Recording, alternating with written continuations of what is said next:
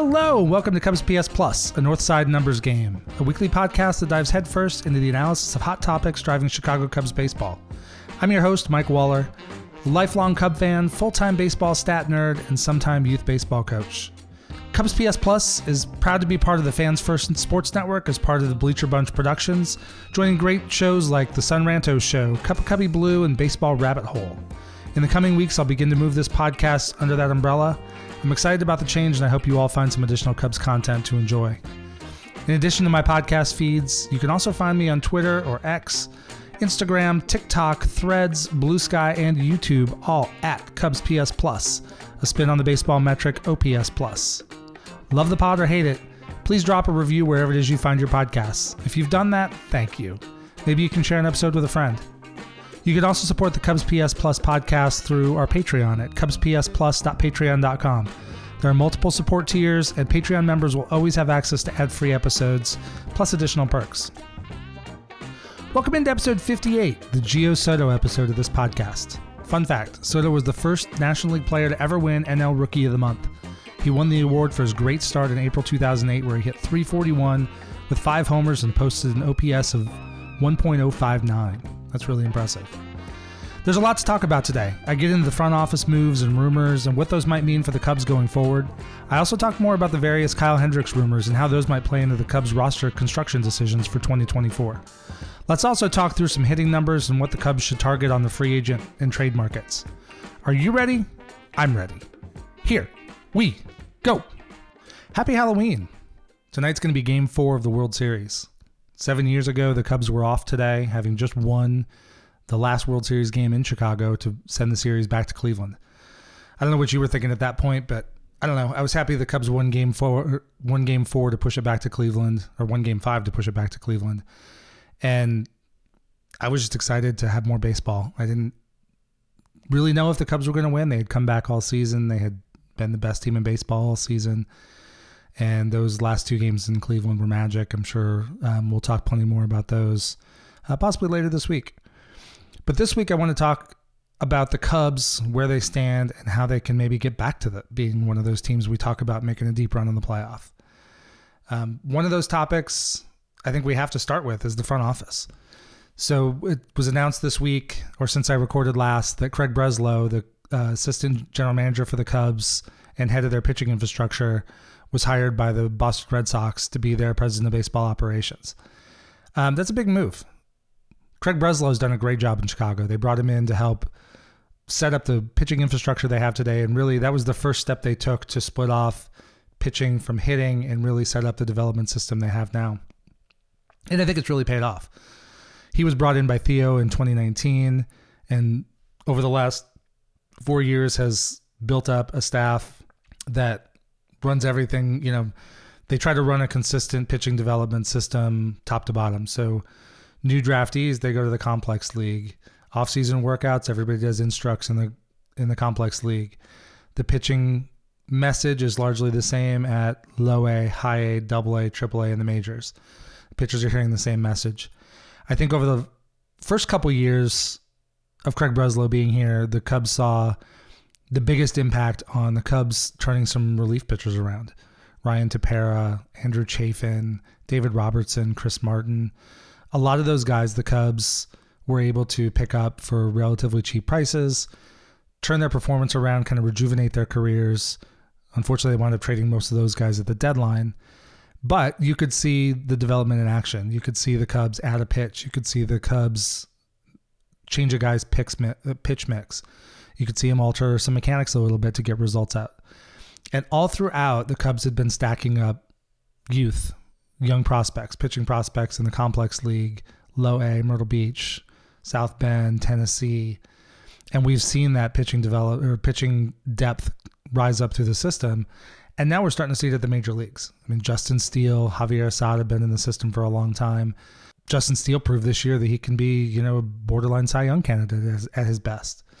Javier Assad looks like a guy who can be a major league starter. And he's got, talked about it a little bit last week, he's got some interesting peripherals that, he walks too many guys. He gives up a lot of barrels and some big hits, but also at the same time, his average exit velo is not that high. He's been effective, doesn't strike guys out. but gets a lot of weak contact. And we'll see over the next year, if that's going to continue. But at this point, there's no reason, I don't think, to see him as somebody who can't get outs in Chicago. He's done it for the better part of a season and a half at this point. And we're seeing relievers come up. Adbert Alzolay really stepped into his own this year. We saw Julian Merriweather was maybe not a young guy, but he's a guy they picked up on waivers from Toronto and turned him around. They've got Luke Little, Daniel Palencia. They look like they can be major league relievers. On the starting rotation side, Cade Horton is one of the best prospects in baseball. And Jordan Wick showed this year that he can get outs at the major league level. So what does it mean if Craig Breslow leaves? I've seen a lot of different reactions on social media. I've seen both from social media and beat writers and people who cover the Cubs. I understand it's never ideal to lose good people. Losing Craig Breslow could be a blow. We won't know for sure for a while. We will see what the Cubs replace him with. But at the same time, I will make the argument that if Craig Breslow is as good as we think he's been, if he has built this organization up to be a strong organization top to bottom, then losing him should not be catastrophic. They should have good people in place already who are going to carry on the same concepts. They still have Tommy Hotovy as the pitching coach. I know he's very active throughout the system working with pitchers. They've got a number of coaches up and down the system that are going to stay. So one thing I want to see is, now that Craig is gone, what do the Cubs do to replace him? Is there somebody in-house that they want to promote? At some point, it's going to mean bringing in somebody else from outside the system, and that can be good. Sometimes you want to have a new voice come in with a different idea and just kind of change things up a little bit. Doesn't mean a total overhaul. I don't think the Cubs are in a position to have to do that at all. But I think the Cubs are in a position where they can afford to lose Craig Breslow. Now we'll get into some of the other rumors. There's also reports out there that the Mets are interested in hiring Dan Kantrovitz, who's in charge of Cubs scouting. He's the one that's run their draft over the last several years. He's done a great job. The Cubs have found a lot of talent in the draft. They've been able to get guys to sign for underslot. They found some, what appear to be some real gems in the system. I mean, the last few number one picks, Jordan Wicks from 2021 was already in the major leagues. Cade Horton from 2022 got up as high as AA, and he looks like he is absolutely probably ready to make his appearance in Chicago at some point next season. They got Matt Shaw this year as their number one pick, and he already made it up to AA before, in less than half a season, and looks like a guy who, again, might be able to make a debut in Chicago in 2024, certainly by 2025. And behind those guys, I think the biggest thing is the Cubs have done a good job over the years with number one picks. Javi Baez and Chris Bryant and Kyle Schwarber and Ian Happ and Nico Horner, just like the number one picks have panned out, which is good. But now they're actually starting to get more and more depth behind them. I mean, they're guys drafted, the very last day in the teens that a lot of Cubs prospect guys are excited on because they've targeted guys that have a skill set, whether it's versatility or power. There's something they like about the player, and they've been able to get that guy signed, get him in the system. So again, if Dan Kantrovitz has built up a strong scouting group around him, and Dan is not gone yet, and hopefully he won't be. But again, like if he goes, hopefully there are plenty of people in the room that agreed with his decisions, or maybe while he's in charge. I've led teams. I'm not the one that comes up with the best ideas on my team. My philosophy as a manager, and I don't need to get into my day job, but I work in the technology space. And my philosophy is always to try to surround myself with smart people that have good ideas. So my group may be good at something. It may not have been my idea. It may have been the fact that I got the right people in the room, let the right people feel like they had the voice to speak, and then listen to those good ideas and carry them out. So we don't necessarily know who's driving the draft decisions. Dan Kantrovitz looks like he's done a hell of a job, so I definitely want him to stay. But again, if he goes in isolation, he's a guy that can be replaced. There are other teams that draft well also. There are other organizations to potentially raid. I mean, the best thing about these rumors is it shows me that the Cubs are becoming the kind of organization that other teams want to look to and want to emulate. That's a good place to be. Now, at the same time, another report out there is that Andy Green is interviewed for the Cleveland Guardians job.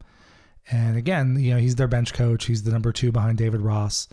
The Cubs have already let their bullpen catcher and bullpen coach go this offseason, so they have a couple staff spots to fill. Andy Green is a guy who's managed before. He's likely going to manage again. And all of these guys want to move up. So Craig Breslow was assistant general manager. That's a step behind Carter Hawkins, who's a step below Jed Hoyer. So if he wants to be promoted, and Craig is from Boston, so that also made a lot of sense for him to go back home. If he wants to get promoted, they either have to create kind of another title that fits in somewhere, or he has to replace Jed or Carter. And while that's certainly possible, I've not seen any reason why Jed or Carter need to go at this point. I know some people disagree about Jed and maybe don't know about Carter because Jed gets, and rightly so, Theo was the same way. Like Theo gets ultimately the bulk of the credit for building up that team that won the World Series in 2016. But at the same time, Jed was with him just about every step of the way. So it's really hard to parse out what choices were Jed's and what choices were Theo's. And we'll never know. I mean, that's how it goes. We're not in the room. We're not in the room where it happens, so we don't have all that information. We can read between the lines. I think Theo was definitely a bigger risk taker. He swung for the fences a little bit more than Jed has so far. But now we'll see. This is an off season where, Jed can change that narrative a little bit. And I think the biggest thing about this off season is, as far as the Cubs go, coming out of the non-rebuild rebuild, Jed always said it wasn't a rebuild, but I mean, they traded away the entire old core, almost entirely turned their roster over.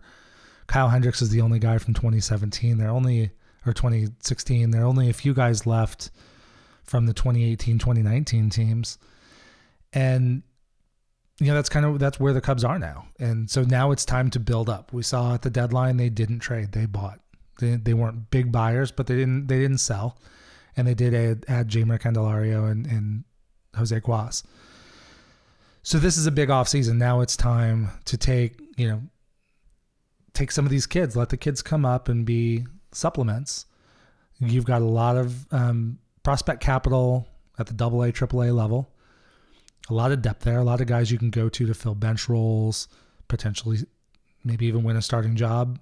But maybe more importantly, you've got guys that you can trade.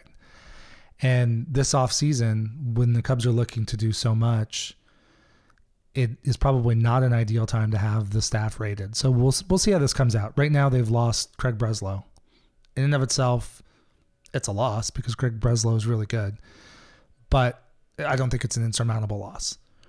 If you start stacking them up, they lose Craig Breslow. Then if the Mets do hire Dan Kantrovitz, if Andy Green does go take a manager job somewhere, if Craig Breslow takes some of his staff follows him to Boston, if there is a drain on that, that's where we might start to see an impact. But again, Jed was involved with bringing all these people in the first place. And technically Breslow came in under Theo's watch. Again, I don't know whose decision it was to go to Craig. Maybe it was Jed's. No idea. But now they have the opportunity to bring in new voices and bring in more people. I'm confident that there are a lot of talented baseball people out there. There are a lot of talented baseball people out there that are just waiting for new opportunities. So I think they'll have plenty of opportunity to hire good people. And the question will just come down to, do they? And how quickly can they get those people on? And what impact does any of this turnover potentially have on the offseason ahead of the 2024 season? So we'll see. I'm still very optimistic about this team. I think when we look at that AAA depth, there are outfielders, there's pitching, there are some infielders, there's speed, there's some power. There's a little bit of everything. And when you look at those prospects, I've said it before, if you just look at the top outfield prospects, you've got Pete Crow Armstrong, PCA. You've got Kevin Alcantara, who's tearing up the Arizona Fall League. You've got Owen Casey, and you've got Alexander Canario, who we saw a bit of in Chicago this offseason, or at the end of this season. Those guys all bring power, speed, defense among themselves. And there is never going to be a point in time where all four of those are starting outfielders for the Chicago Cubs. So part of the benefit of having a strong farm system is, sure, you want to be able to fill in depth. You want to be able to bring guys up to cover injuries. You want to be able to fill some of the starter roles on the team and some of the bench roles on the team with young players who are relatively cheap and cost controlled for several years. Ideally, you want some of those guys to grow into the job. Maybe PCA is the starting center fielder on opening day in 2024. Maybe he's a platoon player, easing his way in. I think we saw this year, or this at the end of the season, obviously Pico Armstrong is really fast. He's an absolutely amazing defender. I mean, he's proven that every, day after day after day in the minor leagues. He's one of the few guys to ever get an 80 grade in anything for his defense. And yet he also showed there are going to be growing pains offensively. He went 0 for 17 to end the season, did not get his first major league hit. I think he was pressing. I think it was a high pressure situation with the Cubs trying to compete for a playoff spot. But there's no question he's going to have his learning curves offensively. He's done that at every level, but so far at every level, he's turned it around and been successful. But out of those guys, some of them are going to get traded. And one of the good things is that's an opportunity to go out and get talent that's not available in the free agent market. This offseason does not have the strongest free agent class. On the hitter side, Shohei Ohtani is still the top, and he is going to get a massive deal in spite of the elbow surgery. It's hard to say. I've seen limited reports on his elbow. He had, I think it was the revision surgery that Michael Fulmer just had. I don't think it was replaced, but he had Tommy John surgery a couple of years ago that replaced that tendon in the elbow.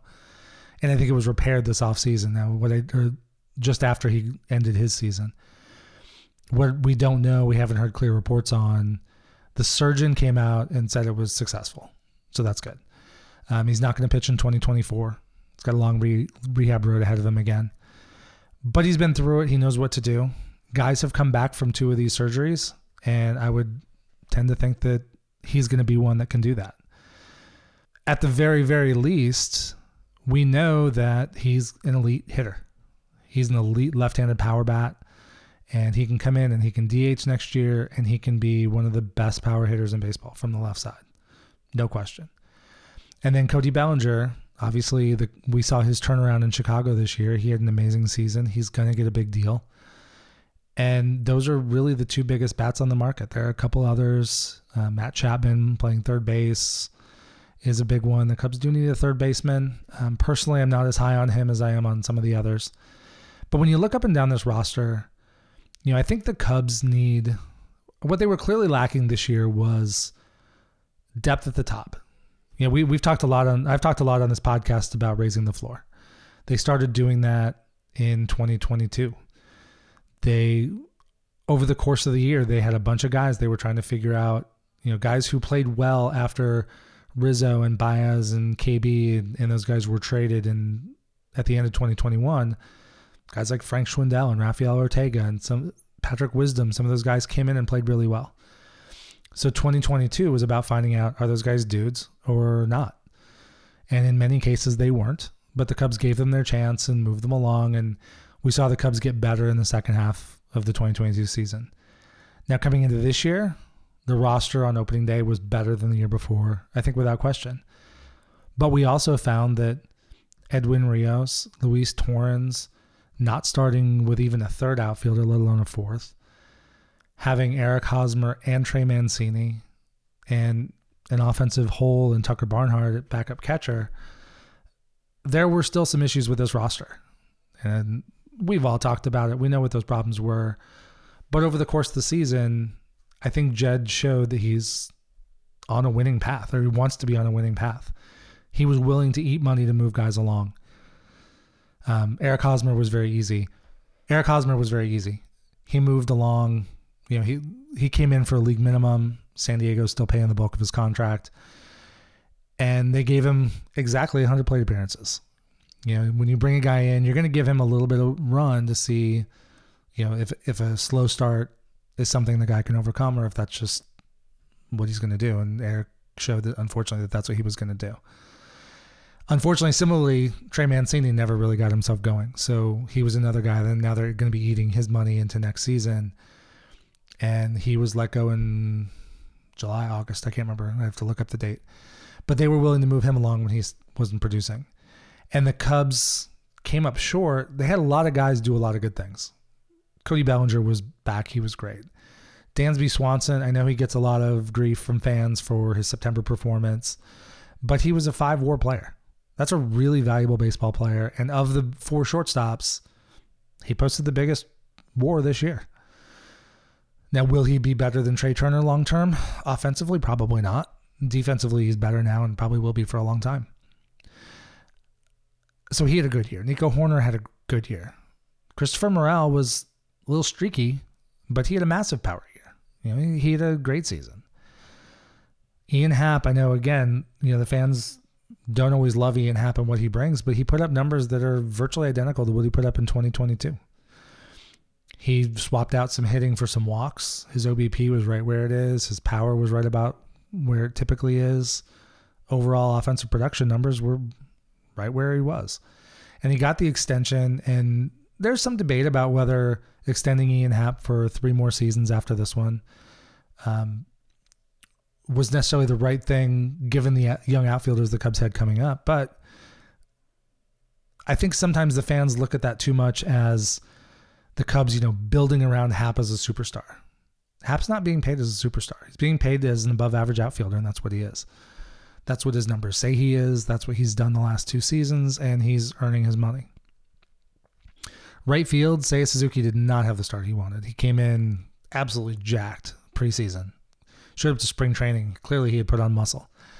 Unfortunately, he had the oblique injury that took him out for a while. Was kind of up and down, slumping for a while. Seemed to have kind of lost his confidence. But then the last month or so of the season, maybe probably the last 2 months, the Cubs sat him down for about 5 days. Let him reset, get a mental reset, came back, and he was one of the best hitters in baseball the last 6-8 weeks of the season. He was the guy we always want to see. If Seiya Suzuki can come back next year and be that guy, he's going to really step this lineup up. But what the Cubs missed, the Cubs had decent depth too. They got some good play from Nick Madrigal off and on. Patrick Wisdom had his moments. He had an absolute scorching April that got them off to a good start. Miles Mastrobuoni did some good things. Mike Tauchman really helped in the middle of the summer when Bellinger went down with his injury. So they got some good play. Yan Gomes had a great season. Miguel Amaya really stepped up and reestablished himself as a young future major league player. But what the Cubs lacked was just the 1 or 2 more bats of star power in there. You look up and down these playoff lineups, and if you can take Ian Happ out of the 3 spot and get Dansby Swanson maybe down to the 7, Ian Happ is either leading off or maybe hitting 6th. All of a sudden, we didn't necessarily love Dansby Swanson all the time as the 5th hitter, but if he's suddenly now the 7th hitter, that's a much deeper lineup. And the Cubs can do that. They have money to spend. I think depending on what they do with options like Hendricks and what players do with their options, Stroman and Drew Smyly both have opt-outs. I don't think either one will, but they could. They have the ability to add a couple big pieces. And I don't think they need to add a ton. I know they have some holes to fill, but maybe Christopher Morel is second base or third base. Maybe Matt Shaw can come up at some point during the season if the Morel at third base thing doesn't happen. They've got, I don't know if Matt Mervis is a guy. He's had great minor league numbers, was kind of up and down during his 99 plate appearances in the major leagues last year. I think he needs a little more run to see if he's a major leaguer, but he might be a trade candidate this offseason. And some of the rumors we've seen are really interesting. Some of the Pete Alonso rumors have kind of died off the last couple weeks, but the Juan Soto rumors continue to heat up.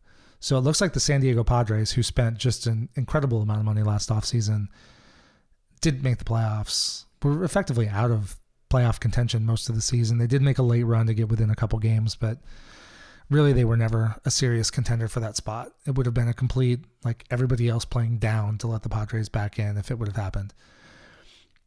And they are significantly overextended. I think they really thought after the playoff run they had in 2022 that they could go spend big this offseason, win a ring or go deep in the playoffs again, and then be able to sustain that. And they weren't. So they're looking, Juan Soto has 1 year left. He's already turned down a $400+ million extension offer before he was ever traded away by the Nationals. pretty clear that San Diego doesn't have the payroll to extend him. So he's a Boris client, so he's going to hit free agency and give it a try. And so Juan Soto is an amazing player. I know some people looked at, 1 year he had a 247 batting average, but his worst season in the major leagues is a 143 WRC plus. His on-base percentage is off the charts. He leads the league. He led the league in walks this year. I mean, he's an on-base machine. He's got power. He had 35 home runs this year, 27 last year, 29 the year before. And next season will be his year 25 season. He came up when he's 19. This guy's an elite baseball player. He's an elite hitter. And some of the rumors, it was rumored towards the end of the season that San Diego was spending a lot of time scouting the Cubs system. There were reports out that San Diego is looking for cost-controlled pitching. Cubs have that. The Cubs have some young pitchers that have had major league experience that San Diego might be interested in as part of a package. Plus, never mind the prospects the Cubs have coming up. We've also heard a lot of rumors lately about Christopher Morel, that the Padres really like him. There was a report, I think it was from Bleacher Nation, that said if the Cubs are willing to eat all of Soto's salary for 2024, it's estimated he'll get around $30 million in arbitration. And whoever trades for him is going to eat the money. I mean, that's the whole point. The Padres want the salary relief. And if for whatever amount of money the Padres kick in, it's only going to increase the prospect return that they get. If they send Soto and the team eats the salary, they're going to have to pay a little bit less for Juan Soto, even as good as Soto is. And so there was a report that if the Cubs ate the money, that Christopher Morel might be enough for a 1-for-1 trade. I don't think that's going to do it. I don't think it's going to be Morel for Soto straight up. But it's important to note when you weigh the two players, like on the one hand, the Cubs being willing to trade Christopher Morel does not mean that they don't believe in him, that they don't think he has a future in the major leagues, or that even that he's not a fit for their team. But you have to get a player like Soto, you have to give up talent. You're going to have to give up people that might go on to future All-Star games. That's okay. If you get Juan Soto, you're getting a really, really good baseball player in a year where you're trying to contend. And it gives you an entire season for him to fall in love with your organization. Now, he's a Boris client. He's going to go to free agency. And so he's not going to give some hometown discount.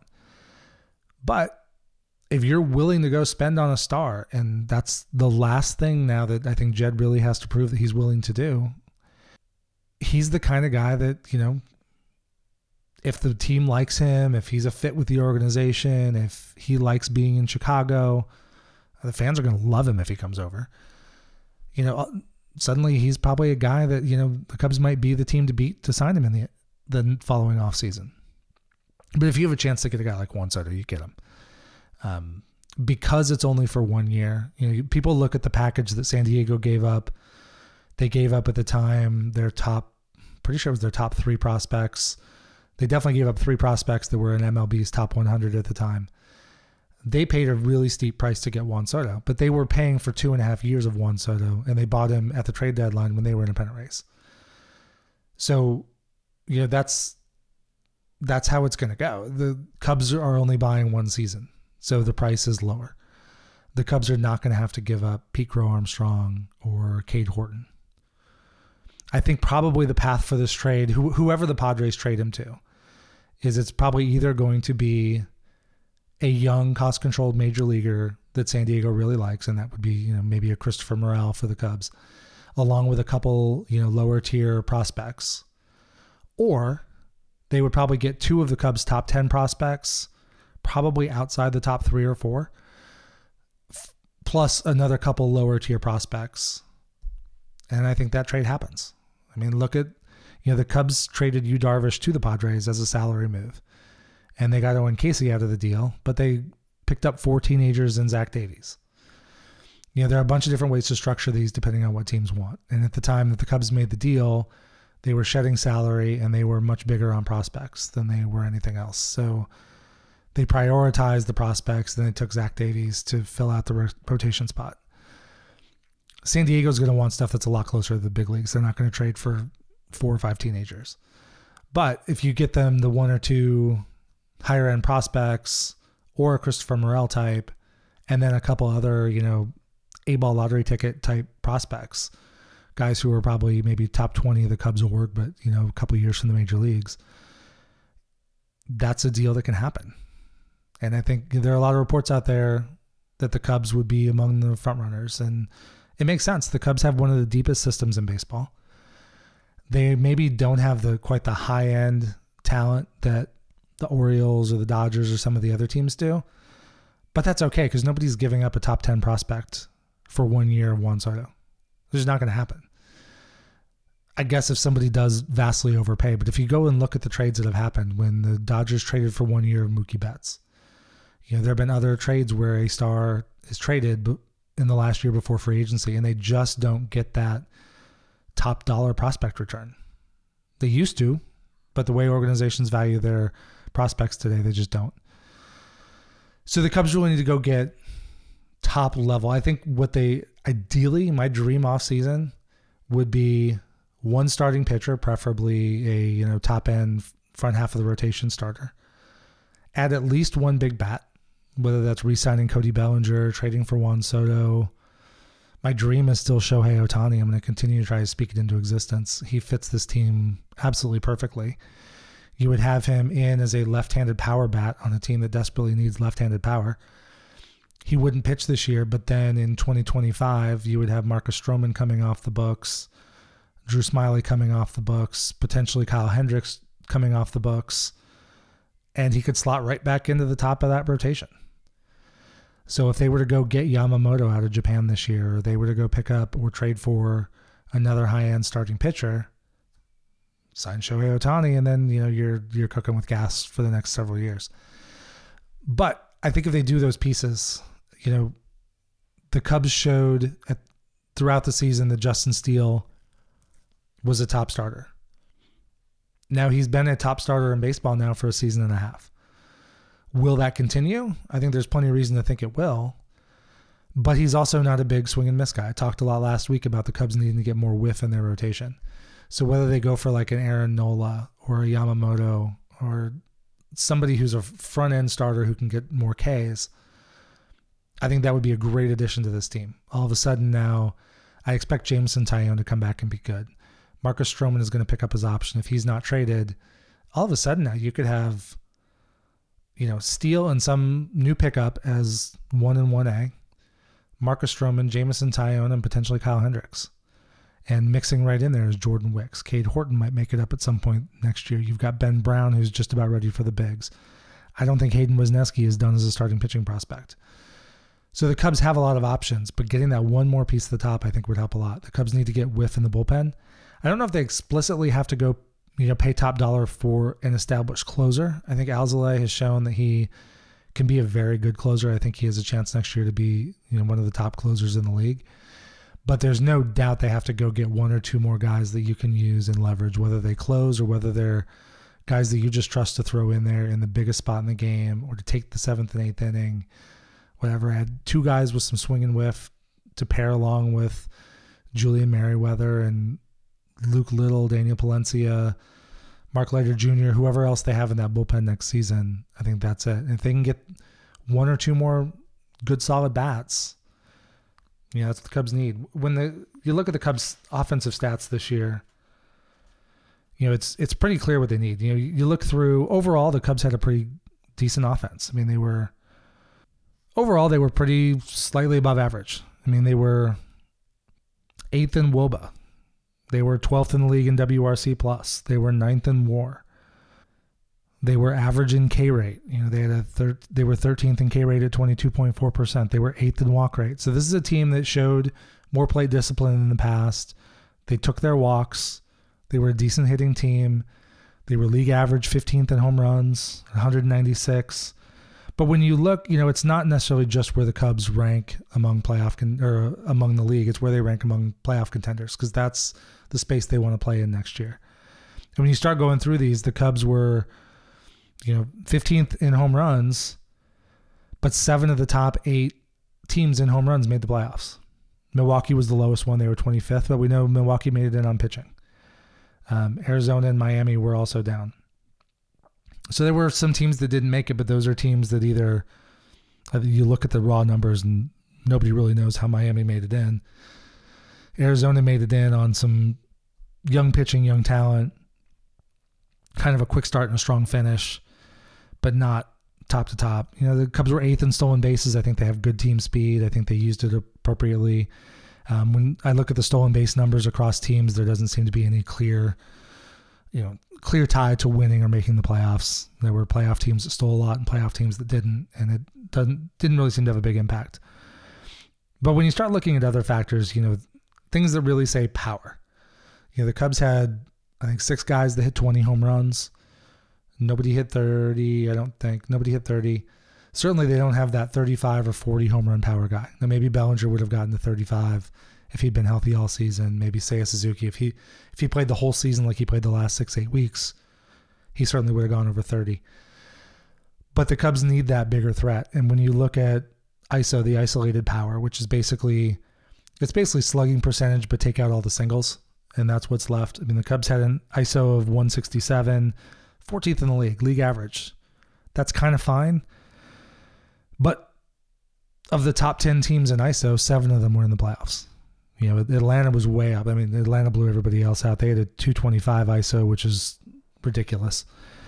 And LA was second at 197. So the Cubs were about as close at 14th. Cubs were as close to second place as the Dodgers were in second place to first place, which is a bit nuts.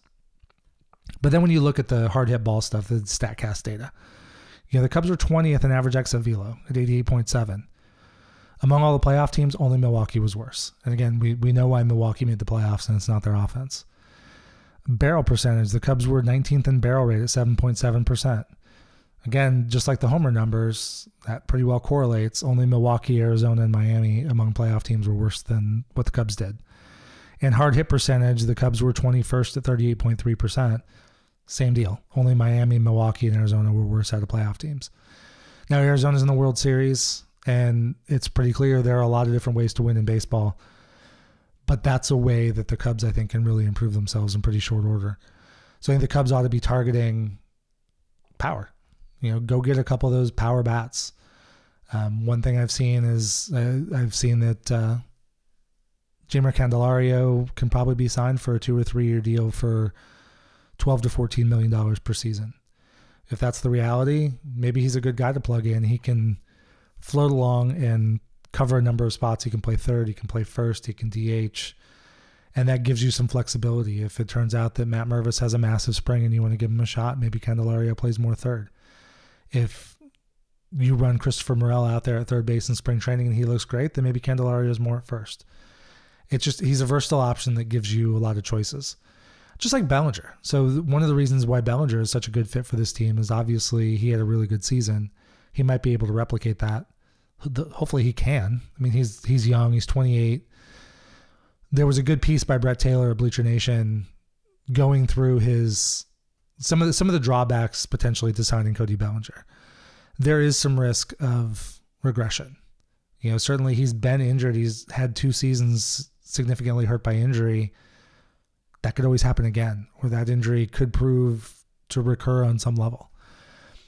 He also walked through Cody's larger, like a 387 BABIP with 2 strikes, which is a little bit ridiculous. But then he also, acknowledged a piece that Sahadev Sharma wrote and some feedback he's gotten from scouts that showed that Cody Bellinger clearly changed his 2-strike approach this year. He really cut down his K rate. He upped his batting average. And we saw it. It was highlighted a lot of times. If you watch the games, a lot of times with 2 strikes, they would highlight that he just shortened his stroke up and slap a ball to left field. If he's willing to do that, and he's now shown he can do that, that's not luck. That's actually a skill. Now, can he do it as well as he did it this year? As that becomes part of the book on him that pitchers have to prepare for? Maybe, maybe not. We'll see. But that's not like he's swinging for pull power and he just lucked some balls into left field. No, he changed his approach and went for it. And if you're going to sign him to 6-7 years, there's no guarantee that he's going to be worth the money the entire time. But I can look at every single free agent on the market, every star that comes up for free agency, maybe except for Juan Soto, because he's going to be heading into his 26-year-old season when he hits free agency. There's always an argument against. Shohei Ohtani may or may not ever come back as anything approaching the pitcher he's been. If he never pitches again, he's still a really valuable left-handed bat. But he's pushing 30. And again, like how long is when does his aging curve kick in? Nobody knows. Any of these starting pitchers, we saw Jacob deGrom and Verlander and all these guys, as they're aging, have some really big seasons, and then also have some seasons where age is clearly catching up to them. They get hurt. So if you want to play that game that such and such player is not worth $25, $30, $35, $40 million or more a season, if you're not willing to take some risk and play in that space, there's a certain level of player you're never going to have. You're not going to be able to sign the biggest star on the free agent market. If you have that star on your team, like a Chris Bryant. Now, Chris is maybe a bad example because he really hasn't performed anywhere near the level he did early in his career. But if you have a guy who comes up, plays at an MVP level, he was one of your top prospects, comes up, absolutely performs, 5 years, hits free agency. If you're not willing to pay that price, not all players are willing to sign a hometown discount early in their career.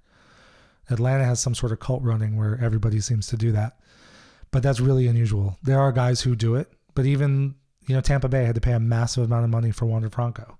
We'll see how that pans out given his off-field issues.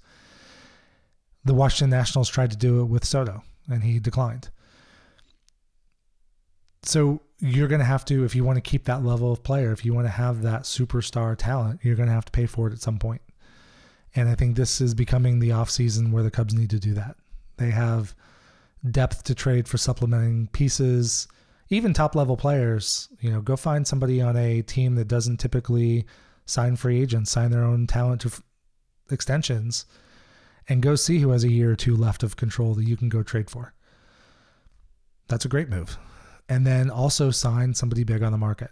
So I think the Cubs very clearly, in my mind, need to go get one high-end starting pitcher that's got some whiff, probably two bullpen arms that have more swing and miss.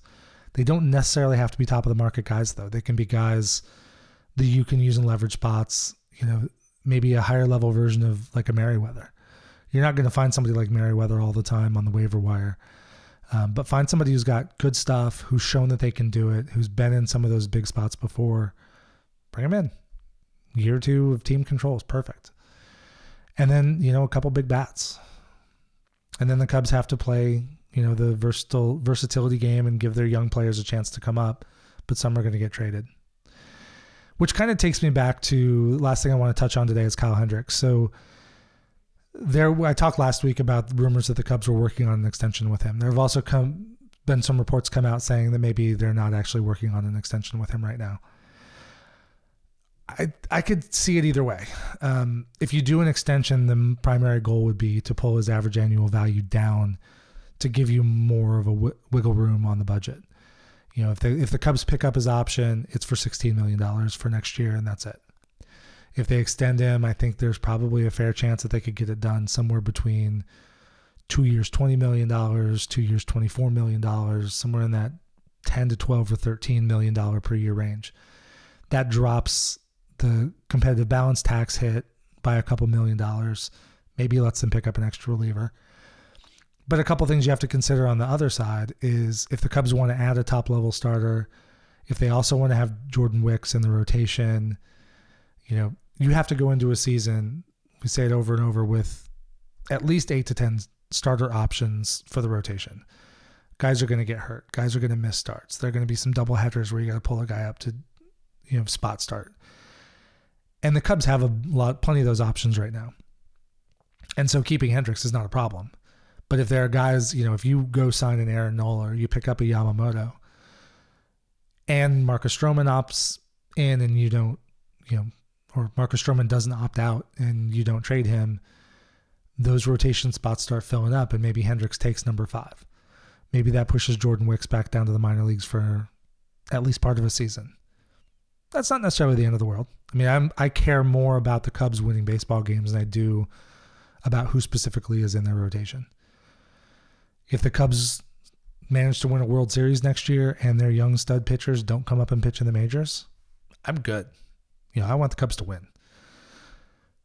But you have to factor that in. And then if you extend Kyle Hendricks for 2 years, it does pull that average annual value down. It also means that then you've got Kyle Hendricks in 2025. And he does still have the capsular tear in his shoulder that he's pitching through. He clearly worked to strengthen it up last off season into the first month or so of the season. He threw really well. At times he really looked like vintage Hendricks. But is that shoulder going to hold up over time? I think there are reasons to think it will, but there are no guarantees in life, so that's certainly a risk of doing the extension. And so that's something that Jed and company are going to have to figure out as they start to piece together the 2024 option. And, we're coming up on time where right now it's all speculation. Nothing can happen. The World Series they're playing Game 4 tonight. World Series is over. 5 days after the World Series ends, all of this starts.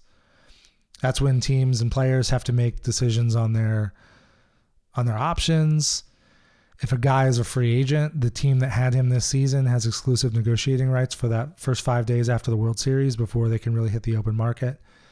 Trades can start happening 5 days after the World Series ends. There's a lot to come. And then, we'll spend more time on this as we get really into the offseason. But the Cubs will have a number of deadlines coming up like everybody else. The Rule 5 draft. Who's going to be on the Cubs 40-man? Which guys are they going to try to maybe sneak through waivers, stash in Iowa like the Cubs did with Mark Leiter Jr. and some others last year? Which guys are they going to protect? And then they're probably going to cut that 40-man roster. Also, at the end of the 5 days after the World Series, all the guys who are currently on the 60-man or 60-day IL, they have to be pulled off and either put through waivers or put on the 40-man roster. So they'll have some decisions to make on guys like Cody Hoyer and Ethan Roberts, a number of those guys who may or may not come back. I think Cody Hoyer is probably a guy they'll probably try to run through waivers. He's not quite the prospect level he was when the Cubs traded for him, obviously, after 2 arm injuries now. And he's probably not going to pitch for the bulk of 2024. So it's probably unlikely that somebody would pick him up grab him off waivers just to have to eat on their 40-man roster while he's not pitching. But someone like Ethan Roberts is now on a normal offseason. He was a Cubs former 3rd-round draft pick, made the roster in 2022, had looked really good early, and then needed Tommy John surgery. So where is he going to go from here? He's a guy you might not want to expose to waivers. He probably does get picked up. So they'll have a bunch of roster decisions to make. And the Cubs will probably try to get that 40-man roster down to 38 or 39 guys because they always like to be able to look for those Julian Merriweathers, scan the waiver wire, see what somebody else is dumping that they might see that has value. So there's going to be a lot happening. And once we start seeing who is left on the 40-man roster, start seeing some of the early moves, get the decisions on the contract options, we're going to have a lot clearer idea of where this is going to go. Then December 3rd is the winter meetings, I think, with the GMs getting together. Last year, that was when a lot of the big free agency started to happen.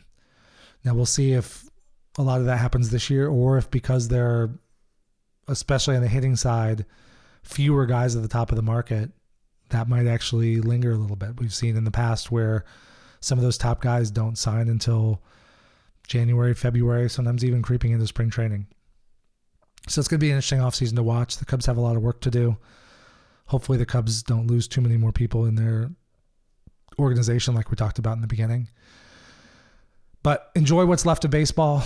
I know last night my 14U team played their last game, and it was amazing. We had a game pushed back. It was basically a makeup game we played. Here in Charlotte, it was the last gorgeous, beautiful baseball night we're probably going to have this fall. It was 85 degrees, sunshine, just a beautiful night. We're playing. Team's a little sloppy, but the kids are excited to be there. We get behind 8-2, battle back to an 8-8 tie, fall behind 10-8, battle back again. We're up in the last inning, and we've got the winning run on third base. It's tied 10-10, 2 outs, 3-2 count, and the lights go out. And so I posted a picture today. The kids were just hanging out on the field. We were able to get the lights back on, finish it out. Ended in a tie, but it's so much fun to watch kids love baseball. And it's a reminder that, baseball is a lot of fun. And we want to find fun in baseball wherever we can. Obviously, that's the dream state is a World Series. That's not how it's always going to go. And so find baseball joy where you can. If others are finding joy, go watch them have fun with baseball. Love the game. Thank you for joining me today. If you like this episode, please drop a rating and a review wherever it is you get your podcasts. And share an episode with a friend. Just a few seconds from you gives me great feedback and helps other Cub fans find the show.